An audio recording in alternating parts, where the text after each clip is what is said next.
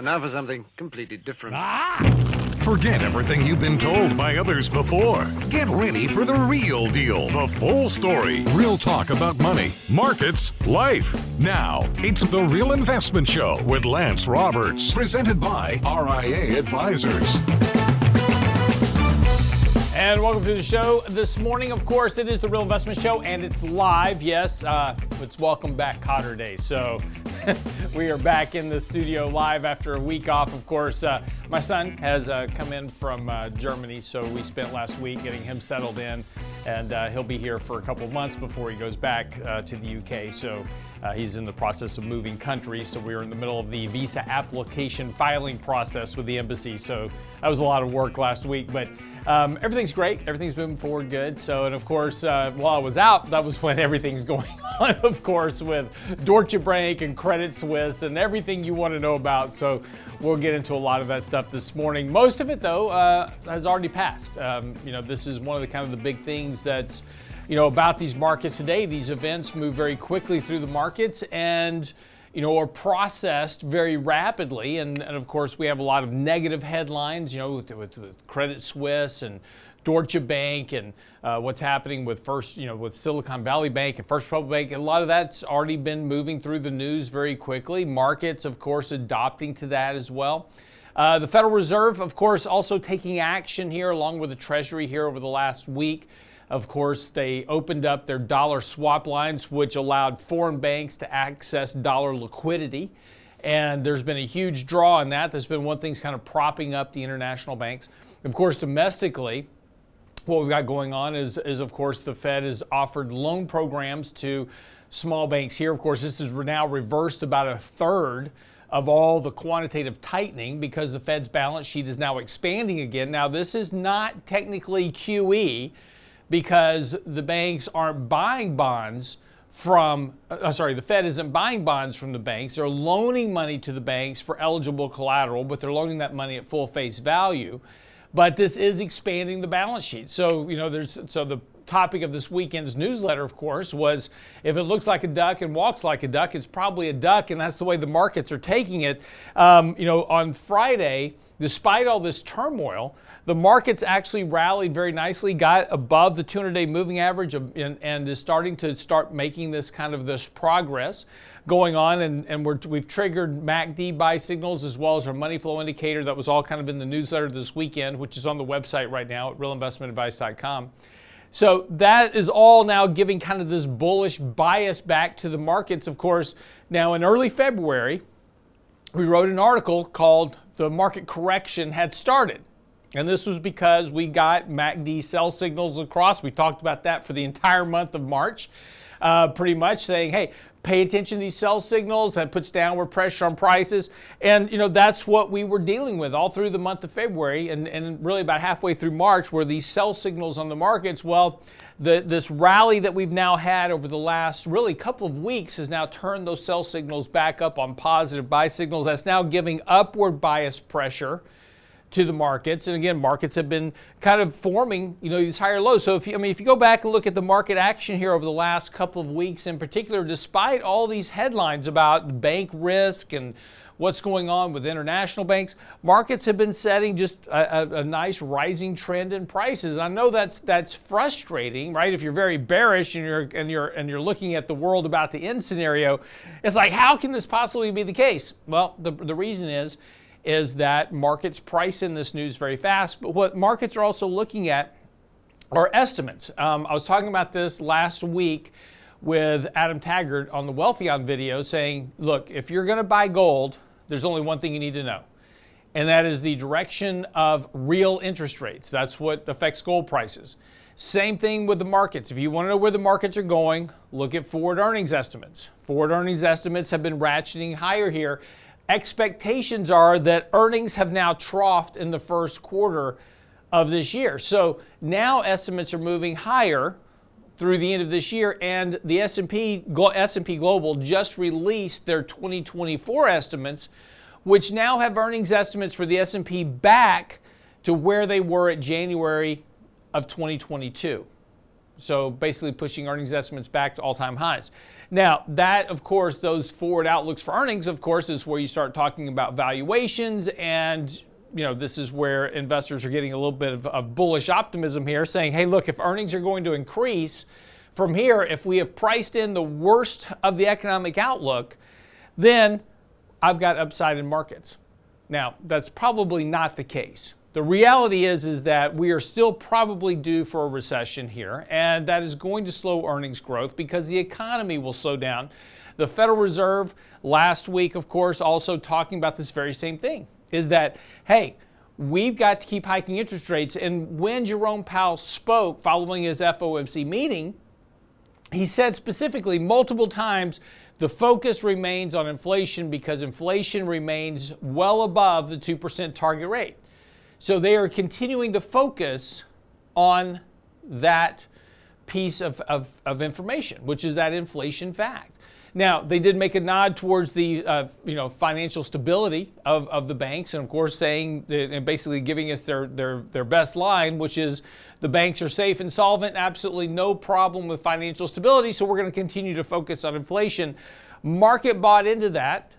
But at the same time, the market is also saying the Fed is done hiking rates. They might hike one more time, but that's it. And in fact, the markets are now pricing in 110 basis points of rate cuts by the end of this year, which is a de facto turn back to quantitative easing. Another reason that markets are trying to rise here is that investors are starting to bet on a reversal of Fed policy. But as we've talked about before, and importantly, when the Fed reverses policy, it won't be the time to buy stocks. So while we may get a very nice rally here short term, and look, right now I've got an article coming out tomorrow. It's our Tuesday take talking about 4,200 as the target rally for this particular run.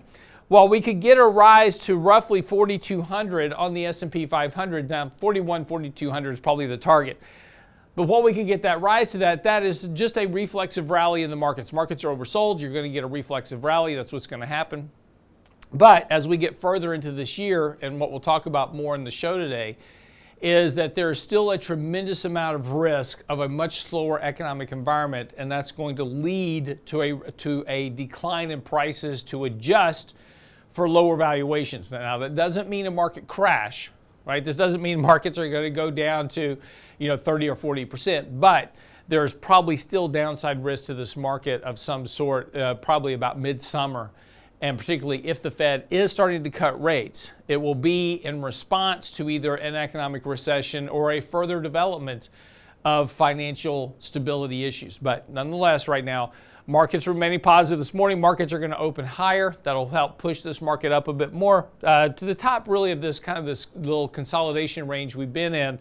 If we can get a break of above 4,000 on the S&P here in the next couple of days, that's going to kind of help that target move up and allow markets to rise. So, if you're long equities right now, this will be a good opportunity to rebalance risk into that rally. Of course, as we've talked about all year, this has really been kind of the challenge, using rallies to rebalance your risk, rebalance your portfolios. We did pick up a couple of trading positions last week in the portfolio. We'll probably add to those in the next day or so, depending on what the market does here.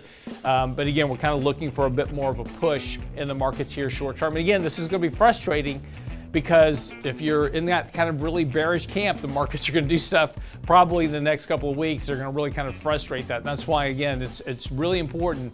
Don't be bullish or bearish. Just pay attention to what the markets are doing and what the markets are trying to do. And importantly, right now, markets want to go higher here, at least in the short term. All right, quick break, come back. We've got a lot of stuff to get into this morning as we get back from a week of vacation. A lot of stuff to catch up on. We'll get into all of that this morning right here with you, but get by the website, realinvestmentadvice.com. Newsletter is out, as well as our daily commentary. It's on the website right now. Be right back.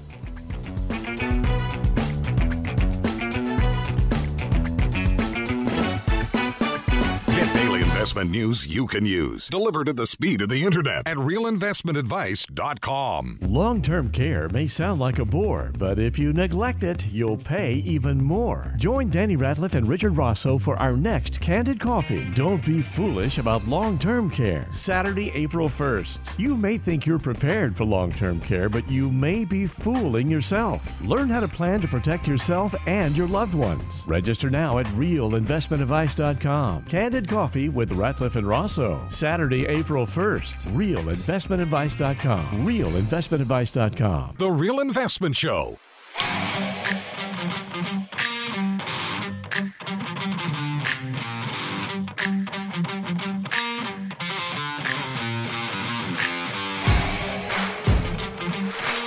So again, as is generally always the case, two things happen when I take off a week for vacation, is that either the markets crash or there's some financial event of some sort. It just tends to be the case. So a lot of stuff to catch up on from last week. But, you know, as you know, we talk about these things. And again, you know, we had Deutsche Bank basically bailing out Credit Suisse, and, you know, just a whole variety of issues going on. You know, things are moving fairly quickly through this, you know, kind of seemingly crisis point in the markets, right? We've got bank failures all of a sudden, and lots of concern. I'm getting just a ton of emails talking about, you know, this is it. This is the beginning of the next major financial crisis, and it's not, at least at this point. And the reason I say that it's not is because there are some components missing that have not matured yet. And I'm not saying they will either. But in order to have a full-fledged kind of financial crisis moment, there's some other factors that we have to start having occur within the financial system that we haven't had just yet. Now, and you know, but this is kind of the interesting point, right? So, you know, we had these bank failures, and again, there's kind of an interesting point. You know, as we were talking about these and talking about Silicon Valley Bank, you know, week before last, and what was happening with First Republic, is that this was, you know, exactly 15 years following Bear Stearns. And if you go back and look at what happened at Bear Stearns, there's two very interesting kind of similarities as to what's going on. Now, Bear Stearns happened, and they had two big funds that they were running at the time, which were their high quality mortgage-backed security funds. And these were touted as very safe investments. They were sold off to pension funds, et cetera. And these were, and they were using collateralized default obligations and, you know, other type of mortgage-related instruments that were heavily leveraged. And it was all great as long as interest rates were low. And then when the Fed started hiking rates, things began to break. And that was one of the markets that broke. Basically, liquidity just dried up in the CDO market. And they had millions of dollars of these obligations that were, you know, trading volume dried up to like 100,000 shares a day. I mean, it was like nothing. And so all of a sudden, people started wanting their money back, and there was no liquidity in the markets. Nobody wanted to buy these things. And so this put Bear Stearns in a very poor position. And regulators stepped in and long story short, orchestrated a sellout of $2 a share to JP Morgan. Now, just a year prior, the stock had been trading at $172 a share. So the demise of Bear Stearns came very quickly. And what was assured at that moment, if you remember back then, is like, oh my gosh, you know, what is going on here? Nobody was quite sure, but Bear Stearns got resolved, and the markets rallied over the next couple of months. And the reason for that is that this event was solved, and while there were some other stresses in the market, the functioning of the credit market remained okay. People were able to trade with each other and those type of things. Markets get into June and some more fractures appear because of what was happening with interest rates. And of course, this was all mortgage-backed related security issues, but things started to, a few cracks started to show up. And the markets began to decline a bit. And then, of course, we get into September the 18th, and Lehman is forced into bankruptcy. And at that moment, it wasn't a mortgage problem at that moment. What happened, the most important thing that happened, and again, this was the failure of Bear Stearns, is that nobody wanted to trade the securities that Bear Stearns was invested in. Well, when Lehman was forced into bankruptcy, what the policymakers didn't realize is that when they would force Lehman into bankruptcy, they thought that'd be okay, right? We'll just push Lehman into bankruptcy. We'll resolve that issue on their books with their bad mortgages, and then everything will be fine. Well, the problem was not pushing them into bankruptcy to resolve the mortgage problem. The problem was when they pushed Lehman into bankruptcy, nobody trusted anybody else. Everybody was like looking at everybody else going, well, who's next to go? So nobody wanted to trade with anybody, and all of a sudden the entire mortgage market just froze, and everybody wanted their money back, and that was it. Done.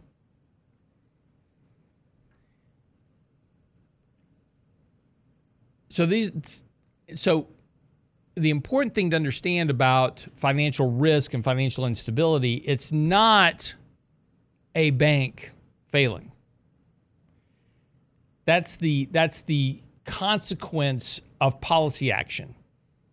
The Fed was hiking rates to the point that they broke something. And we've been talking about this for months, that eventually they would hike rates to the point that something would break in the system. Well, now something's broken. But there's still confidence that the system works. And people are okay with this right now. It's like, okay, great. Silicon Valley is now getting bought today by First Citizens. So we've resolved that issue. Credit Suisse was taken over by UBS. We've resolved that issue. The Fed has opened up dollar swap lines. That's providing plenty of liquidity to foreign banks. Okay, we've got those issues solved. There's still faith in the system. So the system still operates. Everybody's still trading with each other today. The markets are going to open up. NASDAQ's going to be up about 60 points this morning. S&P's going to be up about 20. The bond market's doing just fine. Everybody's trading with everybody at the moment. So what we haven't had, and this is the frustrating thing for people that are extremely bearish and going, well, this is it. This is now I'm short everything in the markets and it's all going to go to zero. The problem with that is that the markets don't buy into that yet. The markets are still trading on the function of faith that everybody else is doing their job, that nobody else is pushing the big red button, right? We've talked about market instability, the instability-stability paradox, which is what the Fed's primary concern is financial stability. And as long as nobody pushes the big red button, as long as everybody's trading with everybody else, everything is fine. This is why the Fed is so very quick, along with the Treasury Department, to come out and start dropping these statements of everything is fine. The financial markets are stable. The banks are stable. Everything is fine. Don't worry about it. Go back to, you can put your head down, go back to work. It's all about stability. As long as everybody's trading with everybody else, the market's fine. It's when something happens that everybody goes, hey, wait a second. I'm not so sure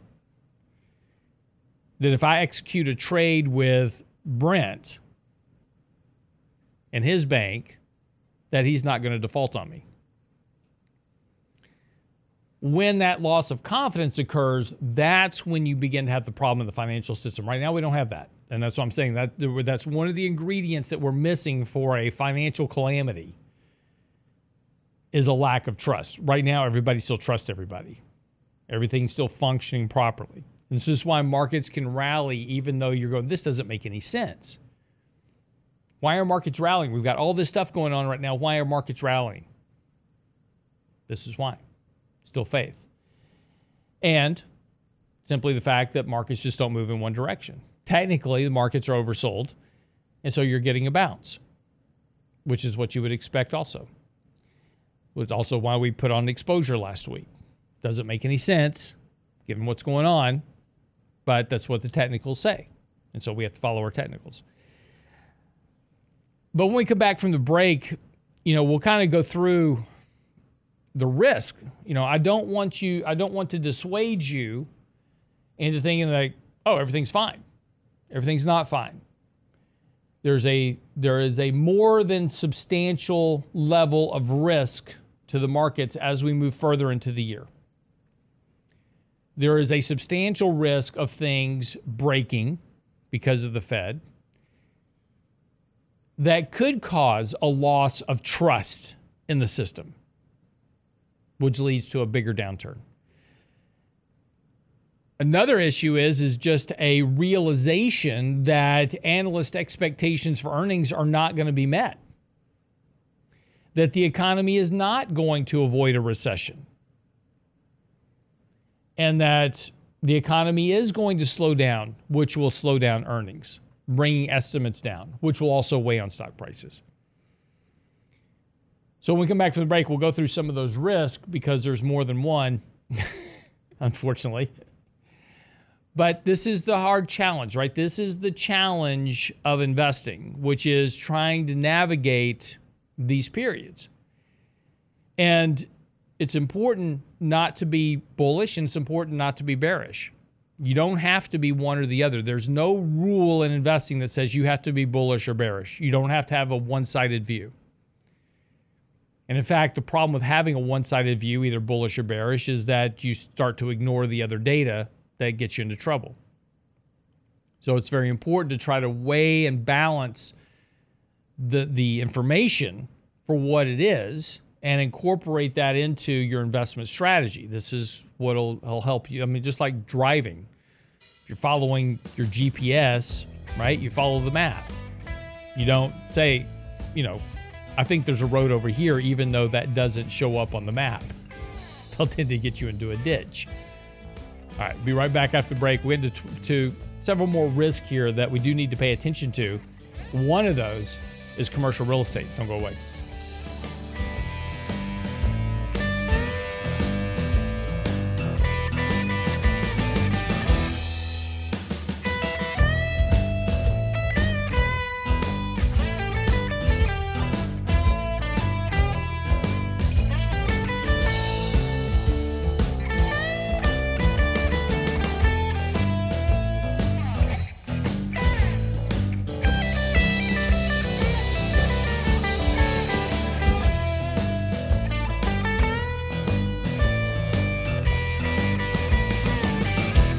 You're listening to The Real Investment Show.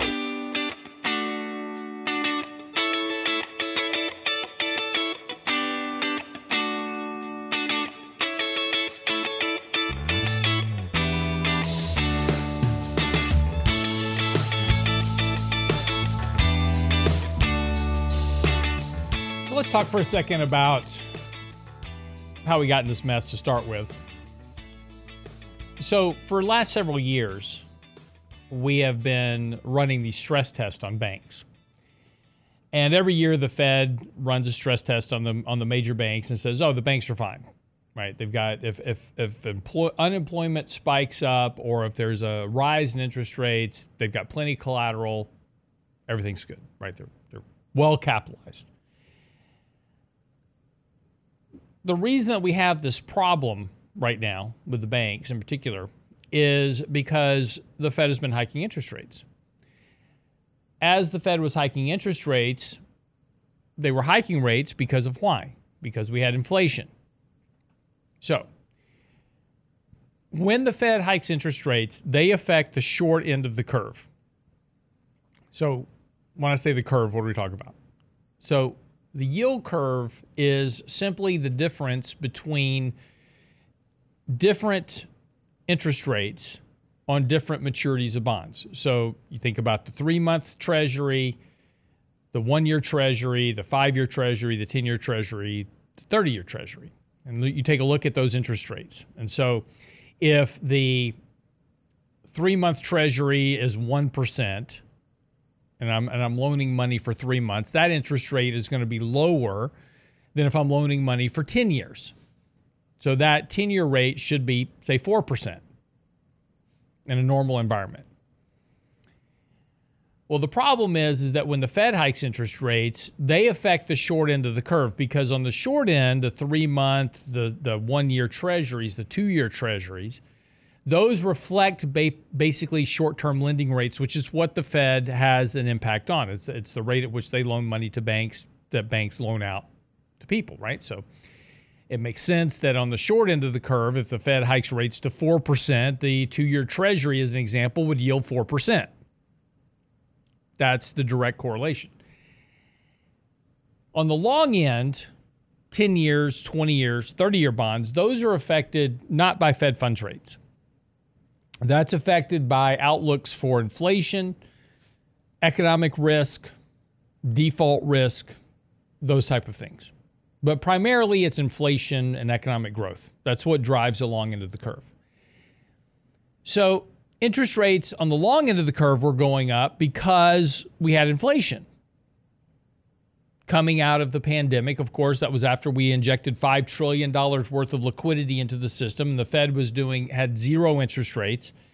And the Fed was doing $120 billion a month in QE. So we had this massive surge in the stock market. That gave a lot of people confidence. And we gave them checks to go out and spend. So they went out and spent them.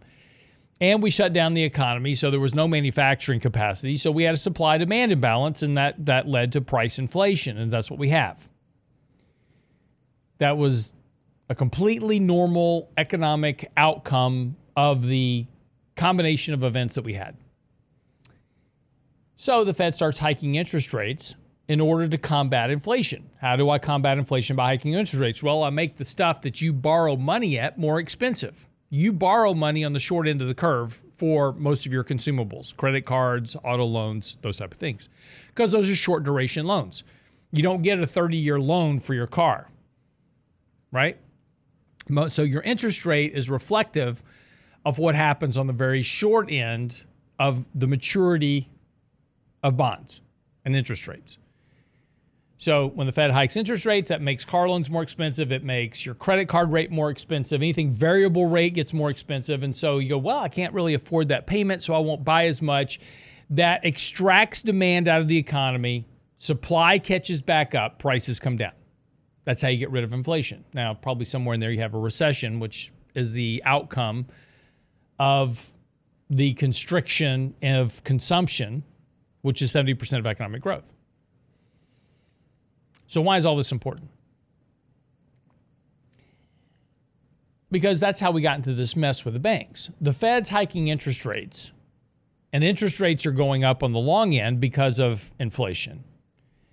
And all these banks were sitting on this collateral that they had on their books, right? So when banks take in a deposit, and we talked about fractional reserve banking week before last, banks take in a deposit, they can loan out, basically they loan out 100 cents on the dollar. There's no reserve requirement anymore, but theoretically they hold some reserves. But they bring in $1, they can loan out 90 cents. The difference is basically invested in bonds as collateral. And so they hold this collateral in their books. Well, that collateral fell to about 90 cents on the dollar.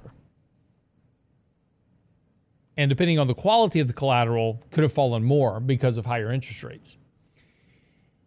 The problem comes, and this is what happened with Silicon Valley Bank, is when people want their money back. So if I've got $100 million that comes into my bank, so I've got, let's just assume hypothetically I've got one client in my bank and he gives me $100 million. And I turn around and I loan out 90 million of it to other businesses. The other 10 million I take and I buy 10-year treasuries with. Okay? That's perfectly okay. Now I've got the interest income coming in from the treasuries and I've got the loan interest coming in from the 90 million that I put out there in terms of small business loans. I've guaranteed my depositor of $100 million, I've guaranteed him a 3% interest on his money, and I'm collecting 4 to 5. So I'm keeping the spread. That's how I make my money. Bank makes its money. Depositor gets his money. Small businesses get their loans. It's all good. It's all fine until interest rates go up. Now my collateral is no longer 10 million. It's now 9 million because interest rates have gone up. So I've got access to $9 million. If I go to market and I sell that $10 million of bonds, I'm going to get $9 million for it. So I can raise $9 million just like that if I need it. I can't go to all the small businesses that I loaned the other $90 million out to. I can't say pay me back today because I need my money. Can't do that. That money's out there for 5 years, 10 years, whatever the length of those loans were. But I can't go to those businesses and say, give me my money back because they haven't defaulted. Now, I could go get it if they were in default or whatever, but as long as they're paying their monthly payments, I don't have a legal recourse to go reclaim that money ahead of schedule. So that money's not available to me. So the only thing I have access to is that collateral that I've got in the bond sitting out there that was $10 million, is now $9 million. Now my depositor comes back to me and says, oh, by the way, I need $20 million back. I've got 9. Now it's a very simplistic issue, but this is what happened to Silicon Valley Bank, basically, right? It's more complex, and again, it's a very simplistic explanation. But you understand, I don't have enough money to give my depositor back his money. This is the problem with the bank run, is that when everybody showed up, and again, as we've talked about in our previous blog post last week, the problem is electronic banking. Electronic, banking from your phone is great. It's very convenient. The problem is that as a banker, I can go to bed on Friday, everything is fine, and Monday morning walk into my bank and there's $40 million that left the bank over the weekend in terms of electronic transfers. And that's what happened with Silicon Valley Bank. Literally, money just evaporated overnight. Deposits fled the bank, and there wasn't enough collateral to cover. That risk is still there. We haven't resolved that risk. Now, I'm not saying it doesn't exist with Silicon Valley Bank anymore, but that risk is still out there because right now that collateral sitting on a lot of these bank balance sheets, and again, if you're with JP Morgan or Bank of America, you don't have anything to worry about. Don't go freak out and go take all your money out of JP Morgan and because you're worried about the bank failing. JP Morgan's fine.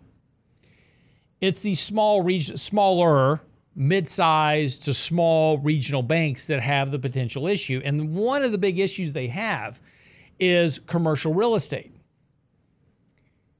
There's an interesting chart out this morning talking about the amount of debt that is coming due on commercial real estate loans over the next 5 years. And it's just a massive debt wall of debt that's coming due. Here's the problem.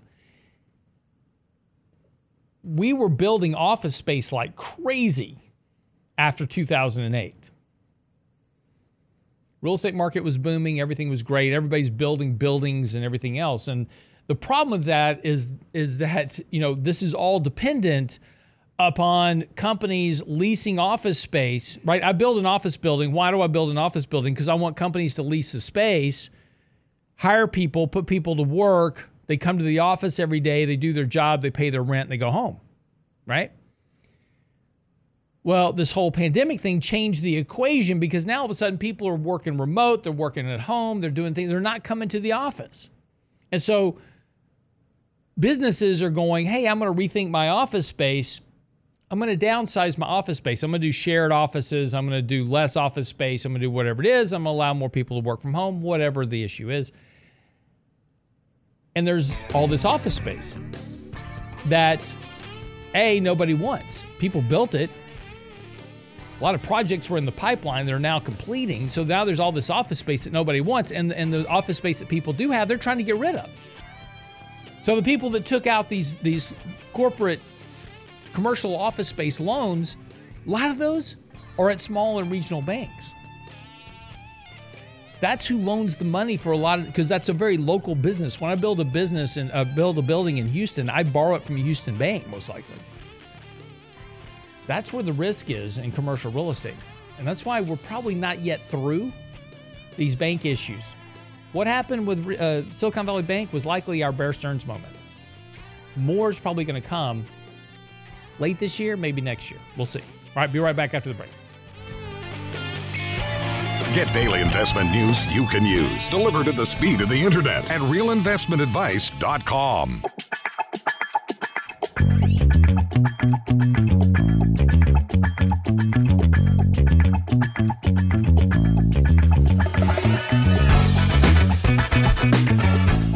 So pay attention to the commercial real estate space. That's kind of the next shoe to drop, so to speak, in terms of the risk to the markets because of all the bank exposure that is related to commercial real estate. Multifamily is also a big problem. It's been a huge buildup, and this occurred after the Trump administration passed the opportunity zones. Everybody went out and built these multifamily office complexes and these opportunity zones, and a lot of those aren't going to work out. There's just too much supply versus demand, and those prices are going to come down. So just, that's going to be the next big risk, because a lot of these projects were financed with loans, either through private equity and investments, investor investments, et cetera, or they were done through banks. And loans were behind those, construction loans, et cetera. There's a lot of risk of defaults coming up over the next 2 to 3 years on a lot of those type of properties. So that's going to be the next big kind of risk to mid-sized banks, and something to pay attention to. I want to shift gears here real quick because I saw an interesting article this morning. It was actually a survey, and it was done. The survey was done by Statista, and it was talking about the share of U.S. respondents who use buy now, pay later schemes by generation. And this is a percent. 5% of baby boomers use them. 8% of Gen X, those born between 1965 and 1979. Millennials, 14%. And Gen Z, those born after 1995, 11%. Now, here's the interesting thing, right? We have done everything we can to make things more convenient for people, which I think is a good thing, right? I mean, so many simple ways to go buy things if you want them.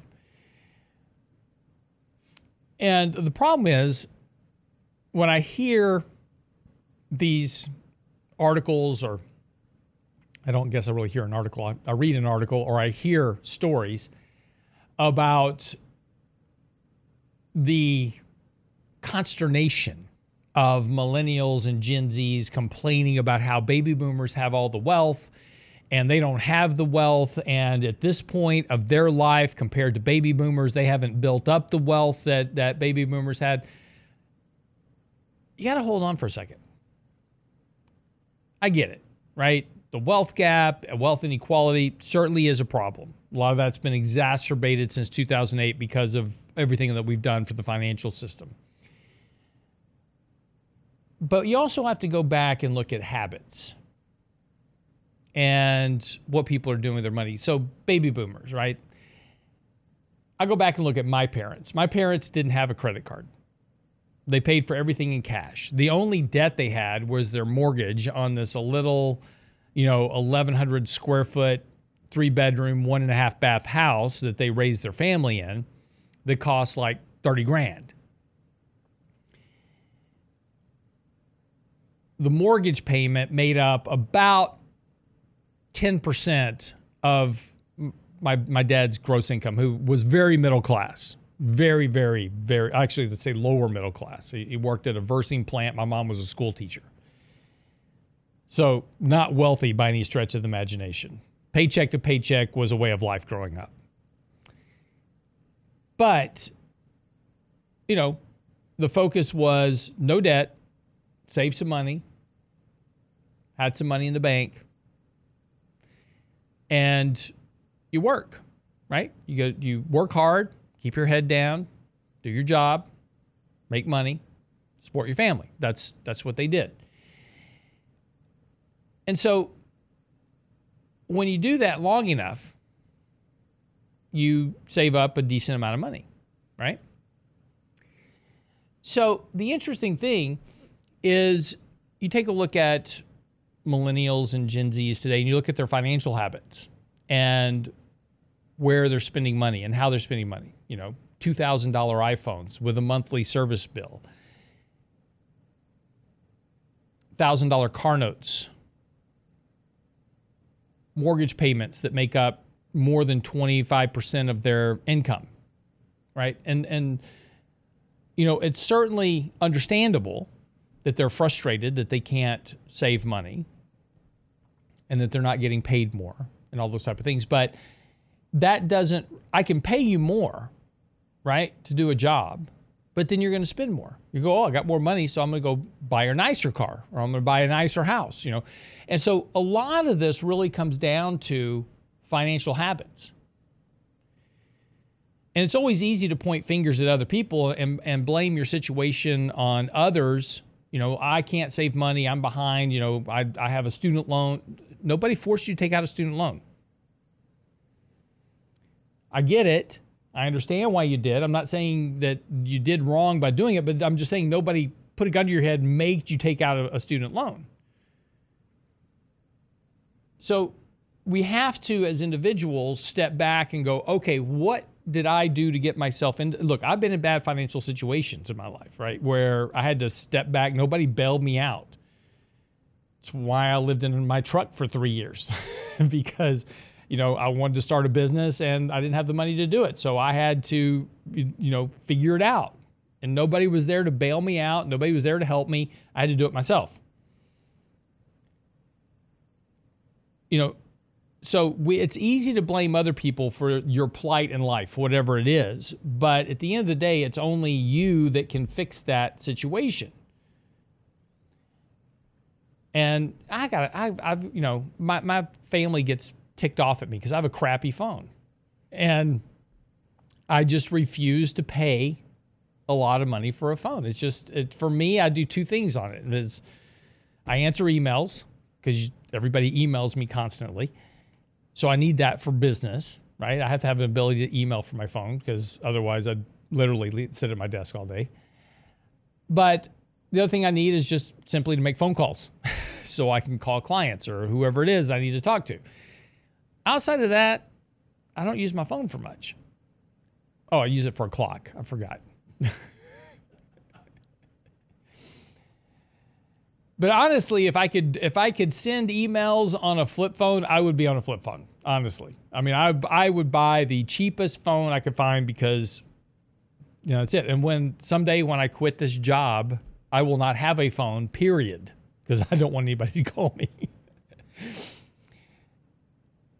But, what my children have to learn, and this is the hard lessons that I try to teach them, is that the decisions they make are very dependent upon their outcomes. And, right now, they want, they're young, right? And so I remember being that age, I wanted nice cars and nice houses and all those type of things. And that's, the very tough part of growing up is understanding the benefit of delayed gratification. This is what I want. I want to drive a Lamborghini, right? Okay, I'm going to save up. Not really, not me, but I'm just as an example. If you want to drive a Lamborghini, that's awesome, right? $200,000. You save up the money for it and you pay cash for it. If that's really what you want to spend your money on. Here's the interesting thing that happens when you do that.